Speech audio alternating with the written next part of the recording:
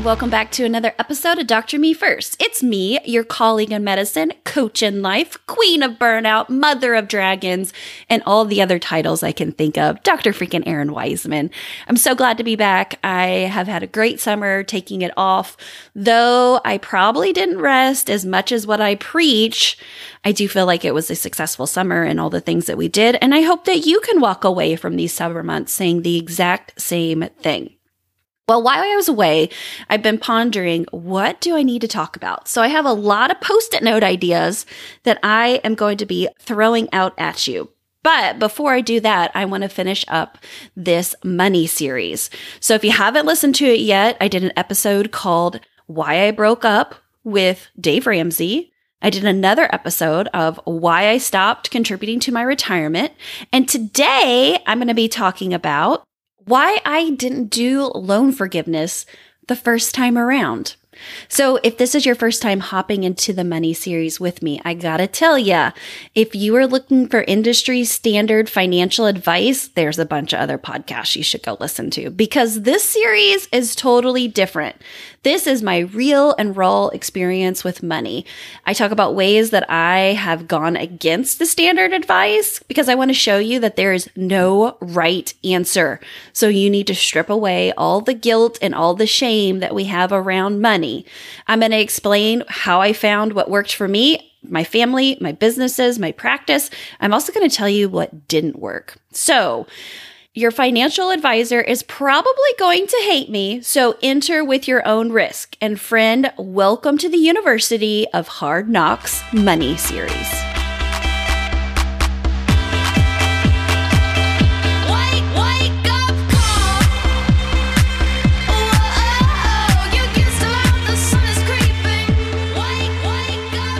All right. So the year was 2014. I had just settled into my first big girl doctor job. It was an outpatient family medicine clinic that it was already been established for decades, I would say.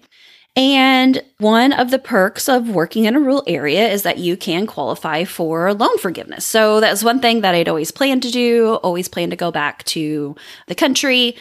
And I remember when my office manager came around and was like, hey, Dr. Wiseman, it's time to get signed up for the National Health Service loan forgiveness. And she told me the website and gave me the papers and all of that sort of stuff to do.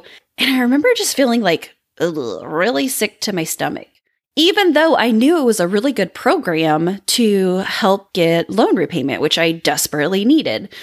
But I couldn't shake this feeling. I went home, I talked to Mr. Wiseman about it, and I was like, I don't know, but it just doesn't feel right at this time. And I remember going back and telling my office manager, actually, no, I'm going to just not do that this month. And she was absolutely appalled with me. Like, why wouldn't you do this? Why wouldn't you take this free money? And I just had to tell her, just doesn't feel right for me at this time. My partners even came over and talked to me and were like, Erin, why are you not doing this? This is an opportunity. You don't have to change anything when you practice. And what I realized when I sat and thought with it more, it was because now I can see retrospectively, if I would have signed up for that loan repayment for that practice, that would have been another set of golden handcuffs that would have locked me to a job that was making me absolutely crispy with burnout. And I have to say, I'm really, really glad that I listened to my gut in this situation. I think of this situation often when I say the expression like your inner knowing, your gut is one smart bitch. And in this situation for me, she absolutely was. She was 100% right. If I had signed up for the loan repayment, I would have felt obligated, severely obligated to stay at that practice despite it slowly killing me like death by 1,000 cuts. It would have been yet another reason of why I couldn't instead of why I could, because I would have been afraid of leaving and repayment and breaking a contract and my sense of commitment, all of those things that go into it. The other thing that now retrospectively I can see is that I would have had a loss of autonomy, which autonomy is huge for me, being able to control my own circumstances and my own surroundings and my own schedule and time. And by accepting that loan repayment, I would have lost that. I would have been locked into that practice. I would not have been able to move. I would not have been able to go part-time without taking a huge cut from that loan repayment. And so again, just so glad about trusting my gut in that circumstances. And I want to talk a little bit about golden handcuffs. If you've listened in the past and been a longtime listener, I talk about golden handcuffs in a lot of episodes, but just as a refresher, golden handcuffs are the things that are so shiny and so pretty, but yet keeping us locked into bondage. Sometimes that can be the huge Dr. House. Sometimes that can be our super sweet salary. Maybe it's a retirement fund that is contributed to by your employer. Maybe it's federal loan repayment. The list goes on. And we all have them. We all need to evaluate the golden handcuffs in our life. And we need to remember that we can take them off. There is a key to unlock these handcuffs. Now, is it easy to let go of some of these sparkly, beautiful handcuffs? No, absolutely not. Is it totally against status quo? Abso-fucking-lutely it is. Because we look around and there's people who have like a dozen set of golden handcuffs that they're walking around with. But that doesn't mean that you have to continue to keep doing this. One of the golden handcuffs, and hence why I'm doing this money series for me, is my student loan debt. This has been a huge golden handcuffs that I have had to work through. I've had to really dig into what money means, what debt means to me, and I also had to figure out like that it doesn't define me in order to try to get these golden handcuffs off. Now, I have to say I'm within probably about 18 months of paying my student loans off. Whoop, whoop. You know, it's only taken like it'll be almost 13 years when I get them gone. But we all need to step back and say, what is holding us back in situations? And is it really true bondage, or is it something that we're holding on to because it's really sparkly and pretty on the outside? So that's my reasons why I didn't do student loan forgiveness the first time around. And in my circumstance, it was the absolute right thing to do. But I do have to tell you, I actually did just apply for student loan forgiveness with my new position working at FQHC and prescribing medications for opiate use disorder, and I accepted it. And it's going to help me knock out my loans, hopefully, like I said, in the next year and a half. And I have to say, this time around, it feels really, really good. And so another situation I want to talk about besides golden handcuffs is trusting your gut. In so many situations, we have learned to use our brain and forgot to listen to our body because unfortunately, we've been cultured that, our bodies are broken. We can't trust our feelings as women. We have to hide our emotions and hide our feelings. And what I want to tell you is this total and utter bullshit.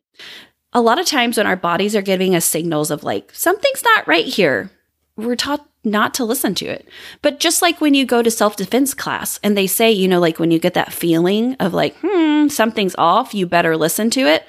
I want to encourage you to start doing that too in your everyday life. So think about it. When's the last time that you had that like gut feeling and you listened to it and it was the absolute right thing to do? Pause the podcast if you need to think about it, or if you want to write it down, that'd be great too. Okay. When's the last time you had the gut feeling and you didn't listen to it and it was a total absolute clusterfuck? I've had those too. Absolutely. When I'm like, shit, I should have listened to myself. But what I want you to do is start paying attention to the cues that your body is giving you when it comes to situations or circumstances that you need to pause and think, what is my gut trying to tell me? You may not know. It may be a retrospective view, kind of like I reviewed today with you all, but you may be able to start picking up cues to better navigate your life. It's like that inner compass helping you find that true north. And I think it's just important too to ask why. Like, why am I having these feelings? What is going on with it?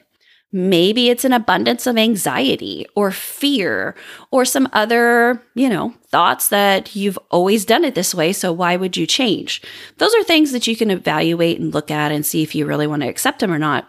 But I do believe there are times that we just have this extra bit of knowing. It's kind of like when you see a patient and you're like, there's something else going on here. And instead of walking out the door, you pause and you ask one more question. And that one more question like breaks open the egg and you just get so much more information, and then you can figure out what's going on. Or another example in my own practice is when I've been able to be like, not sure what's going on, but I think I need to add this one extra lab. You add that lab and bango, you figure out what the hell is happening with folks. I did that recently just on some random blood work when I didn't know what was going on with somebody, but I added a TSH and actually an acute hepatitis panel, and both of them came back abnormal. So, there you go. I think it's something that we have to know that intuition is there and that it is a tool that we can use. Not that we 100% rely on it. I mean, you need to use your clinical skills and your education and all of that. But why would we deny ourselves intuition when it can give us just a little bit of extra boost in situations? So that's my reasons for not accepting loan forgiveness the first time around, but I have accepted it the second time around. That's a little bit talking about golden handcuffs and why it's so important to recognize they're in our lives, and also that you can remove them, and how to trust your gut, how to start listening to your gut and your intuition.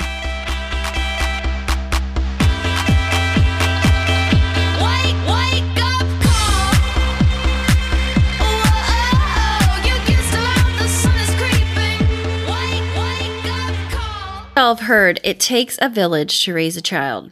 But you know what else? After raising that child, and once that kid is grown up, it takes a community to care for them.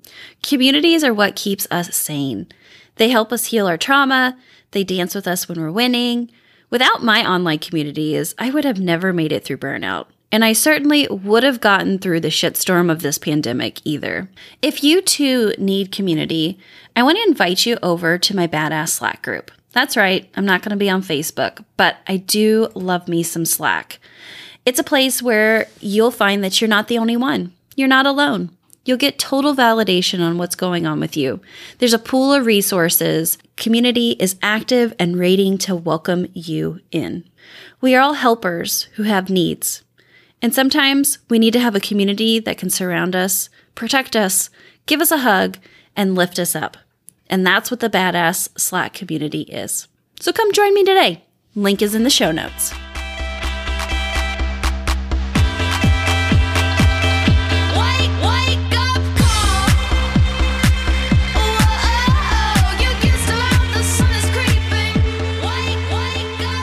Friends, I hope that you are having a great week. If you need any help or support, know that I'm here for you. I've got your back. Join me in my Badass Slack group where we're having more conversations, encouragement, and fun. And know that your life, your calling, your pulse matters. See you, friend.